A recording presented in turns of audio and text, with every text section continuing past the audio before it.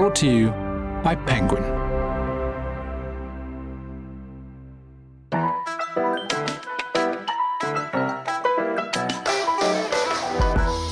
Hello and welcome to the Penguin podcast, where we talk to all kinds of writers about writing.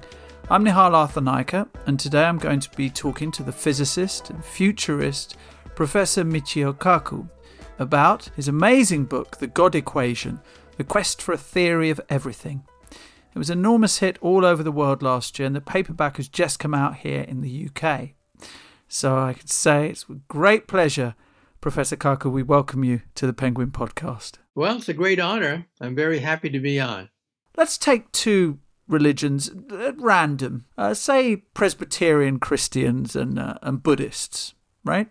And they both have very separate theories about the beginning and the end. How can both of them argue that their position is right, and scientifically in your world, both can be justified? Well, my parents were Buddhists. But growing up in America, my parents put me in a Presbyterian church. And so as a child, I had two rather mutually exclusive thoughts in my mind about the origin of the universe, Genesis, things like that. In Buddhism, there is no beginning. There is no end. There's just nirvana. But in the Protestant church, of course, there's that instant of time when God creates the universe in Genesis chapter 1, verse 1.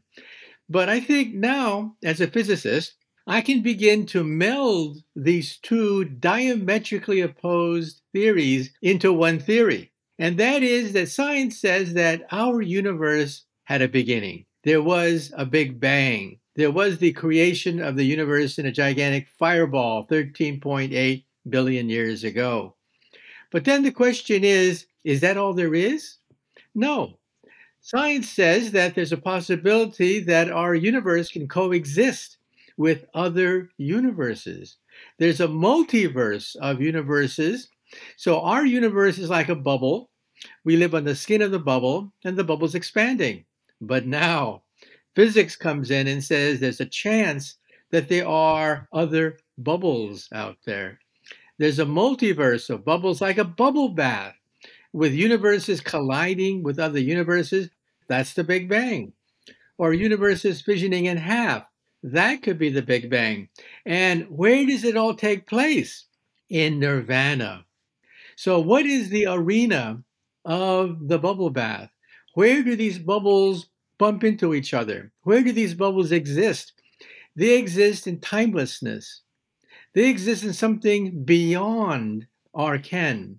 In other words, string theory, which is what I do for a living, says that these bubbles float in 11-dimensional hyperspace. So in other words, we can now meld Buddhism with Christianity because our universe had a beginning, just like the Bible says. But in Buddhism, there is no beginning, there is no end, there is nirvana, which could be 11-dimensional hyperspace. At least that's what I think string theory is going towards. This is something that you have, not in the technical terms you think about it today, but the interest in this huge question goes back to you being a very young child, doesn't it? I mean, pre-high school. That's right. When I was 8 years old, I still remember something happened which changed my life completely. The newspapers announced that a great scientist had just died, and they printed a picture of his desk with an empty book on the desk. It was opened up, but it was unfinished. And the caption said that the greatest scientist of our time could not finish this book. Well, I was fascinated by that story. What could be so hard that a great scientist couldn't finish it? Why didn't he ask his mother? Why didn't he simply go to the library and look up the answer? Well, I had to know, who is this man? What was this book? I went to the library and I found out that this man's name was Albert Einstein. And that book was the unfinished manuscript of his greatest creation, the theory of everything.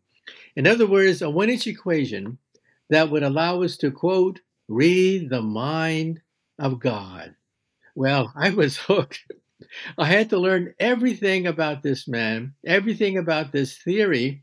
And now I'm proud to say that I actually work in this field professionally.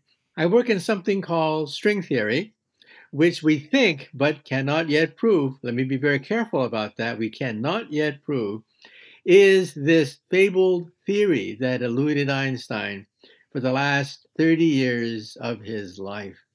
And this theory is based on music, the music of subatomic particles. So, why do we have so many subatomic particles like electrons and neutrons and protons?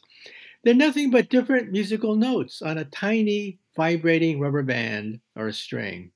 So, what is physics, which is what I do for a living?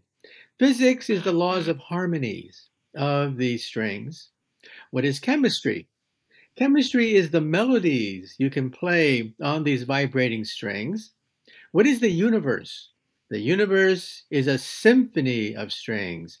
And then what is the mind of God? The mind of God would be 11-dimensional hyperspace. That would be the mind of God. I mean, some would balk at the idea of even calling it a God equation. Well, these are the words of Einstein. And Einstein himself, of course, was asked numerous occasions, do you believe in God? And his answer was very clear. He did not believe in a personal God, a God that answers your prayers, the God that fulfills all your dreams, the God that walks on water and smites the Philistines. He did not believe in that God, but he believed in the God of Spinoza, the God of harmony, the God of unification, the God of elegance. He believed that the universe is so gorgeous that it's not random and ugly. It has order. You can write all the equations of science that we know of on one sheet of paper. That is amazing. On one sheet of paper, you can put down Einstein's theory and then the quantum theory, the standard model of particles, on one sheet of paper. Now, we want to get that down to just a 1-inch equation. That's what the book is all about. But these are the words of Einstein himself that he wanted to quote, read the mind of God. Now, Galileo was asked the same question. And Galileo said that science, what is science? Science is about determining how the heavens go. And then what is religion? Religion is determining how to go to heaven. So you see, science is about natural law, how the heavens go. But religion is about how to go to heaven.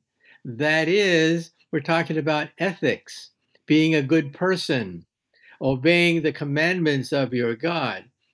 And so, as long as we keep these two separate, they're complementary. Now, the problem occurs. The problem occurs when somebody who's a scientist begins to pontificate about ethics, or someone who's an ethicist begins to pontificate about natural law. When we confuse the boundaries between these two, we get into all sorts of trouble. But as long as we understand the relationship between these two, there's no problem. They can actually help each other. And so that's why I think that Galileo's point of view shows the way of how to understand science and religion. Can science absolve itself, though, of ethical considerations? Well, to me, science is a sword. It's a double-edged sword. On one of the side of the sword, you can cut against disease, poverty, ignorance. On the other side of the sword, you can cut against people and unleash all sorts of agony on the world. And so science by itself is, in this sense, morally neutral, that we humans have to harness the sword to make sure that it doesn't get out of hand. Now, most scientists, I think, would say that science is totally neutral morally. I don't quite agree with that. I think that science does have a moral direction. If you take a look, for example, at what science has given us with the internet, it's given us knowledge. It's given us awareness of what the world is about. And we begin to question things as a consequence. And so I think that's a good thing. People begin to question things. They begin to participate in the dialogue about important social issues. And so I think the internet promotes democracy. And democracy, in turn, I think promotes peace because it's very difficult to rouse people to have a war if you know both sides of the question. So I think that in some sense, in the modern sense, science does have a moral direction. It enlightens us. It shows us that there are different points of view that could be ironed out peacefully. A number of times recently, Professor Kaku, I've interviewed people who have achieved what they thought they always wanted to achieve. And when they did, they didn't feel how they thought they would feel. In terms of searching for the God equation, is it about finding it, or is it actually about learning to ask better questions? Well, I think the real thrill of science is the thrill of discovery. Realizing that you know something that nobody else on the planet Earth knows. You're the only member of Homo sapiens that happens to know this one thing because you've made that breakthrough. Now, before we get to the theory of everything, we can get halfway steps, and that is what is called string field theory, the field theory of vibrating strings. That's what I did. That's my contribution, is that I'm the co-founder of string field theory. However, let's be honest, we now realize that strings can vibrate with membranes. Membranes, not just strings, but membranes like a drum head, like a musical instrument that vibrates. So we now realize that membranes can coexist with strings, and we're still looking for the field theory of membranes and strings. And so if any of your listeners out there, if any of your listeners ever find out the field theory of strings and membranes, what should you do? You should tell me first. We'll publish together and we'll win the Nobel Prize together. But at what point throughout your many years in the fields of physics has an answer not just led to more questions? Well, I think the best science of all is a science that raises more questions than you anticipated at the beginning. That means you're hitting gold. That means that the more you dig, the more gold there is. Okay? If it was just one diamond you see on the ground, well, that's nice, but then that's the end. That's it. There's no more ongoing curiosity and the thrill of discovery. The best thing is when you realize that you're onto something deeper, that there are more layers to understanding. Now, string theory was discovered backwards. It was discovered by accident. We were not really supposed to see the theory in this century. It is so complex and so gorgeous and beautiful. I like to think of it as walking on the desert one day and you bump into a rock. You stumble over a rock in the desert. You brush away the sand and then you realize that it's not a rock at all. It's the top of a pyramid, a gigantic pyramid, and you brush away all the sand and you go through layers and layers of chambers, strange hieroglyphics, strange incantations and things. And finally, you excavate a gigantic pyramid, a huge pyramid. And now you're at the entrance and you're just about to open the door. That's where I think we are with string theory. It was discovered quite by accident. It's a bizarre theory. No one expected it. Mathematicians have been bowled over by this theory. New areas of mathematics have opened up. It's not supposed to be this way, right? The mathematicians are supposed to be first. Nope. String theory was first in many areas, and then the mathematicians caught up to us. And now I think we're at the very bottom. After decades of discovery, I think we're finally at the bottom stage where we can open the door and find that 1-inch equation. The driving force behind you wanting to brush away further and further of that sand and discover more and more is curiosity. What happens to so many young people, the ages 15, 16, 17, in the high school system in America, and indeed, I'm sure here in the education system in the UK, that can be the enemy of curiosity? Well, I think that we're all born scientists. We're born that way. We want to know where we came from. We want to know where the stars shine. We want to know about this and we want to know about that. We're born scientists. And then we hit the biggest destroyer of science known to science, junior high school. That is school around the age of 13, 14, 15. Every day, a few 100,000 children just got discouraged and closed their science textbook and said, no, I do not want to become a scientist. Because when you hit 13, 14, 15, science becomes memorization. Memorizing silly facts and figures that you're never going to use in your life anyway, totally irrelevant details. And people begin to think that, oh my God, science is boring. Science becomes memorizing the parts of a flower, for example, rather than understanding the evolution of plants and the evolution of flowers. Einstein once said that unless a theory can be explained to a child, the theory is probably worthless. I think what he meant was great science is based on principles, concepts, not giving names to things. It's the principle, the concept that makes things work. Then once you understand the concept, the principle, you understand, that's how it works. And then you can predict things. You can apply that principle to other things. That's how science is done, rather than simply giving names to things. And so I think that young kids, when they hit the age of 13, 14, 15, they should be taught principles. Why does it rain? Evolution. What drives evolution? And these principles will stay with you for the rest of your life. Let me give you a simple example. Look at the weather. When you see the weather chart on TV, it's a bunch of random symbols that don't make any sense, right? But when I was a kid, someone explained to me that why does it rain? Well, hot air bumps into cold air. And the boundary between hot air and cold air, that's where it rains. And I said to myself, my God, that's right. That explains all the charts and all the diagrams. It's the collision of air masses that gives you rain and snow and things like that. That's a principle. That's a concept. And these concepts stay with you for the rest of your life, not the name of the cloud or the name of the rainstorm.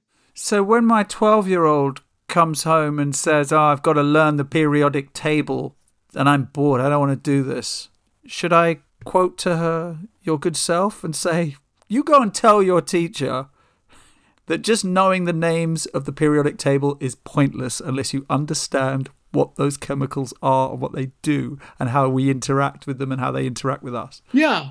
So I would teach people that when you take a look at the periodic chart, you can explain the entire chart by thinking about music. The music of resonances, the lowest resonance in an atom, the lowest vibration, the lowest musical note, there are two electrons that can fill the lowest note, hydrogen and helium. And that's why hydrogen is so volatile, because it has one electron that can combine to blow up things and give explosions. But helium is totally inert, because it has two electrons that fill the first level.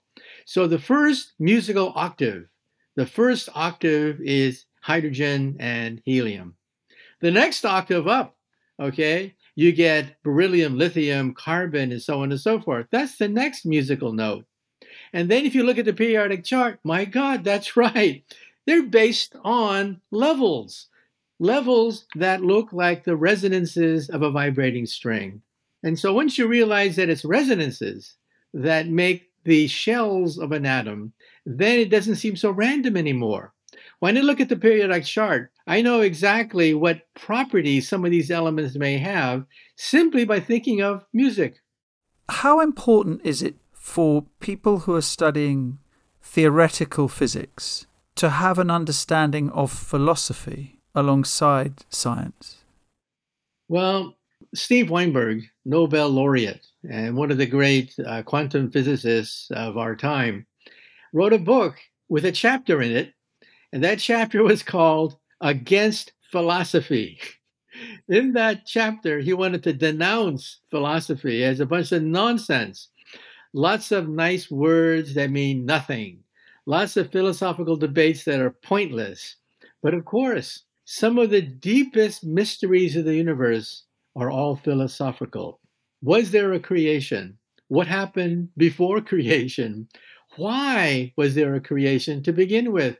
Why is there something rather than nothing? These are deep philosophical questions. So I think what Professor Weinberg was getting at is that the philosophy you learn in philosophy courses in college, most of that is pointless. Arguing how many angels can dance on the head of a pin. Pointless. But the greatest questions in science are all philosophical. And so I think we have to respect philosophy, not for calculating how many angels can dance on the head of a pin, but because it raises questions about existence. Why are we here? Why didn't it turn out a different way? Could there be other universes and other worlds? Einstein was guided by one question, and that question was, did God have a choice? Could he have created another universe different from ours? Did God have a choice? That's what guided much of Einstein's research. And that, of course, is very philosophical. So there is no room for Nietzsche or Kant if you're a scientist? Well, this gets us into ethics and behavior. So I think that science says something about those things in terms of evolution and evolutionary psychology. It's like going out at night, looking up at the stars, and you can't help but be overwhelmed by the majesty and the splendor of the night sky. And you can't help it. You wonder, what does it all mean? Why? Why are there so many stars? What's out there? What's beyond those things? The ancients were fascinated by these questions because they had the same experience that we have, which is an existential shock. You have an existential shock every night when you look up and you ask yourself, what does it mean? Okay? And so I think the ultimate questions are, in fact, philosophical. We can't help it. We're hardwired to try to answer that question, what does it all mean? Why does religion then sometimes fill that vacuum? Well, I think we have to look at it from an evolutionary point of view that ancient peoples thousands of years ago were at the mercy of thunderstorms and the weather and floods and things that were totally beyond their control. And they tried to make sense out of these things. And so they created gods, God of thunder and God of the sun and the God of this and the God of that. But again, that's giving a name to something, not explaining the sun, not explaining the stars. But that was the first attempt. That was the first attempt by humans to make sense of the world. Why is the world the way it is? Because that's the way the gods built it, okay? And if you worship them, maybe they'll be kind to you and open up things for you and give you a break. Then finally, after so many thousands of years, we began to discover natural law. And we began to understand that, well, if it rains, maybe there's a reason why it rains. And so we began again to discover natural law. And that's where we are today, discovering the natural law of why things are the way they are. And the God equation is the attempt to understand everything from a simple paradigm. Democritus, the great philosopher, thought it was atoms that make up everything. But Pythagoras of the Pythagorean theorem said, no, it's music. That's the theme of the universe. That's like Hinduism.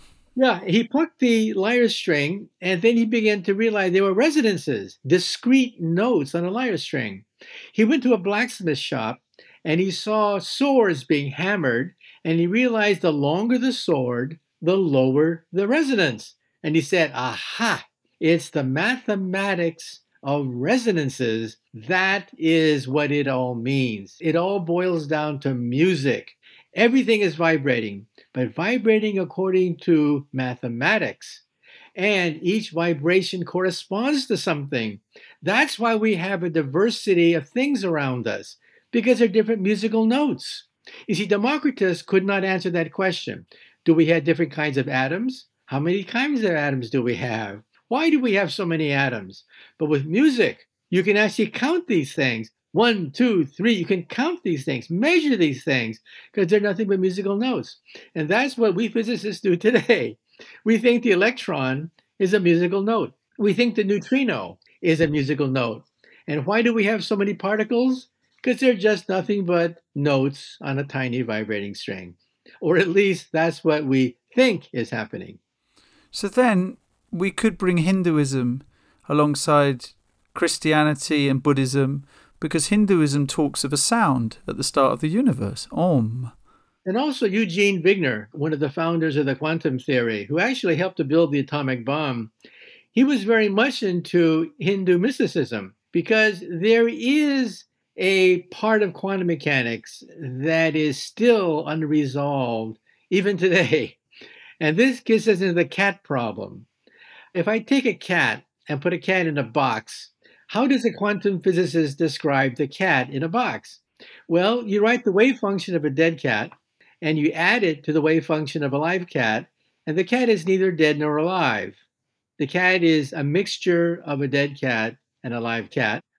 Now, of course, Einstein thought, this is stupid. You got to be an idiot to think that cats can be dead and alive simultaneously. But hey, this is called the quantum theory. And when you observe it, that's when you know the cat is alive. Well, who observes the observer? How do you know the observer is alive? Well, somebody has to observe the observer. But who observes the observer, observing the observer, observing the observer? Ultimately, you have a chain of observers going up to cosmic consciousness. And believe it or not, this is one of the ways that we physicists resolve the problem of measurement. Why do we have so many observers? Because there's a cosmic observer that observes everything. So when you learn the quantum theory, you become a philosopher. And also, of course, it's a scientific class that is most welcoming to a Buddhist, a Hindu, and a Christian. And they can walk in there and have none of their basic beliefs challenged. When we talk about the universe, and we talk about why everything we see around us can be explained via a paradigm or through the lens of something, then we're dealing with cosmic themes that have no boundaries between people.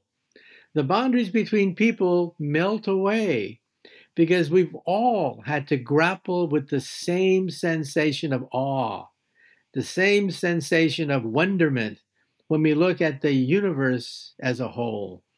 And so I think that the ancients, when they looked up and saw the night sky, they began to feel a bond with all the other humans who have looked up and have shaken their head, wondering, what is it all about? That was one thing that links all of us, the sense of wonderment looking at the universe. We always ask our esteemed guests to bring with them some objects that define their life experiences. Something that's challenged you. Foundation Trilogy by Asimov. Tell us more about why that challenged you. Well, when I was a kid, like a lot of kids, I used to read a lot of science fiction because you want to know what's out there in time. What is it going to be like when I grow up? What does it be like if one day we soar into the heavens and meet perhaps aliens from outer space? And then I came across Asimov's Foundation series, and that blew me away. Because he asked a question that I never asked myself. What is the world going to be like 50,000 years into the future? You know, we physicists say that some things defy the laws of physics, and therefore we can throw them out the window. For example, aliens from outer space. A lot of physicists say that there's no way that we could be visited by aliens from outer space, no flying saucers, because the distance between stars is so great. It would take hundreds, thousands of years for them to reach the Earth.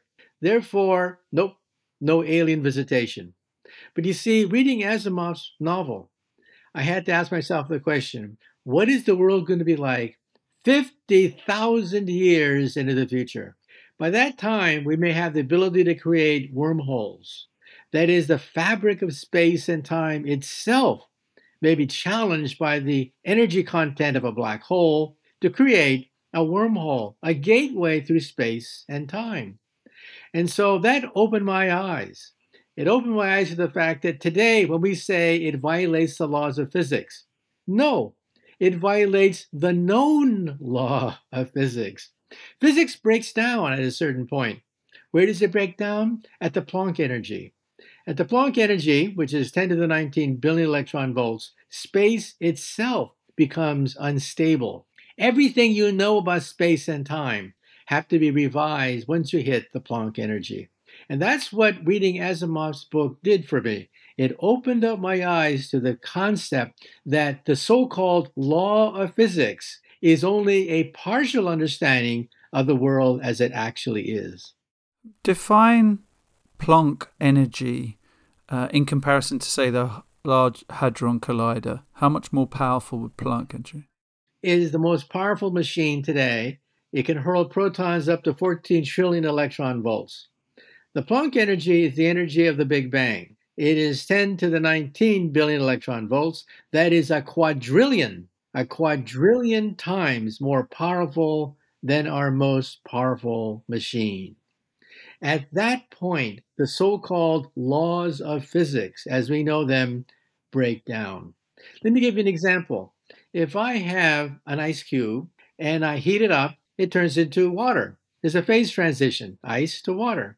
I heat the water up, what happens? It boils, bubbles form, and I get a gas. I heat that up, what happens? The atoms get ripped apart, they ionize, I get a plasma. I heat that up, and I keep heating that up. What happens when I hit the Planck energy? Bubbles form. Bubbles of space. Space begins to boil.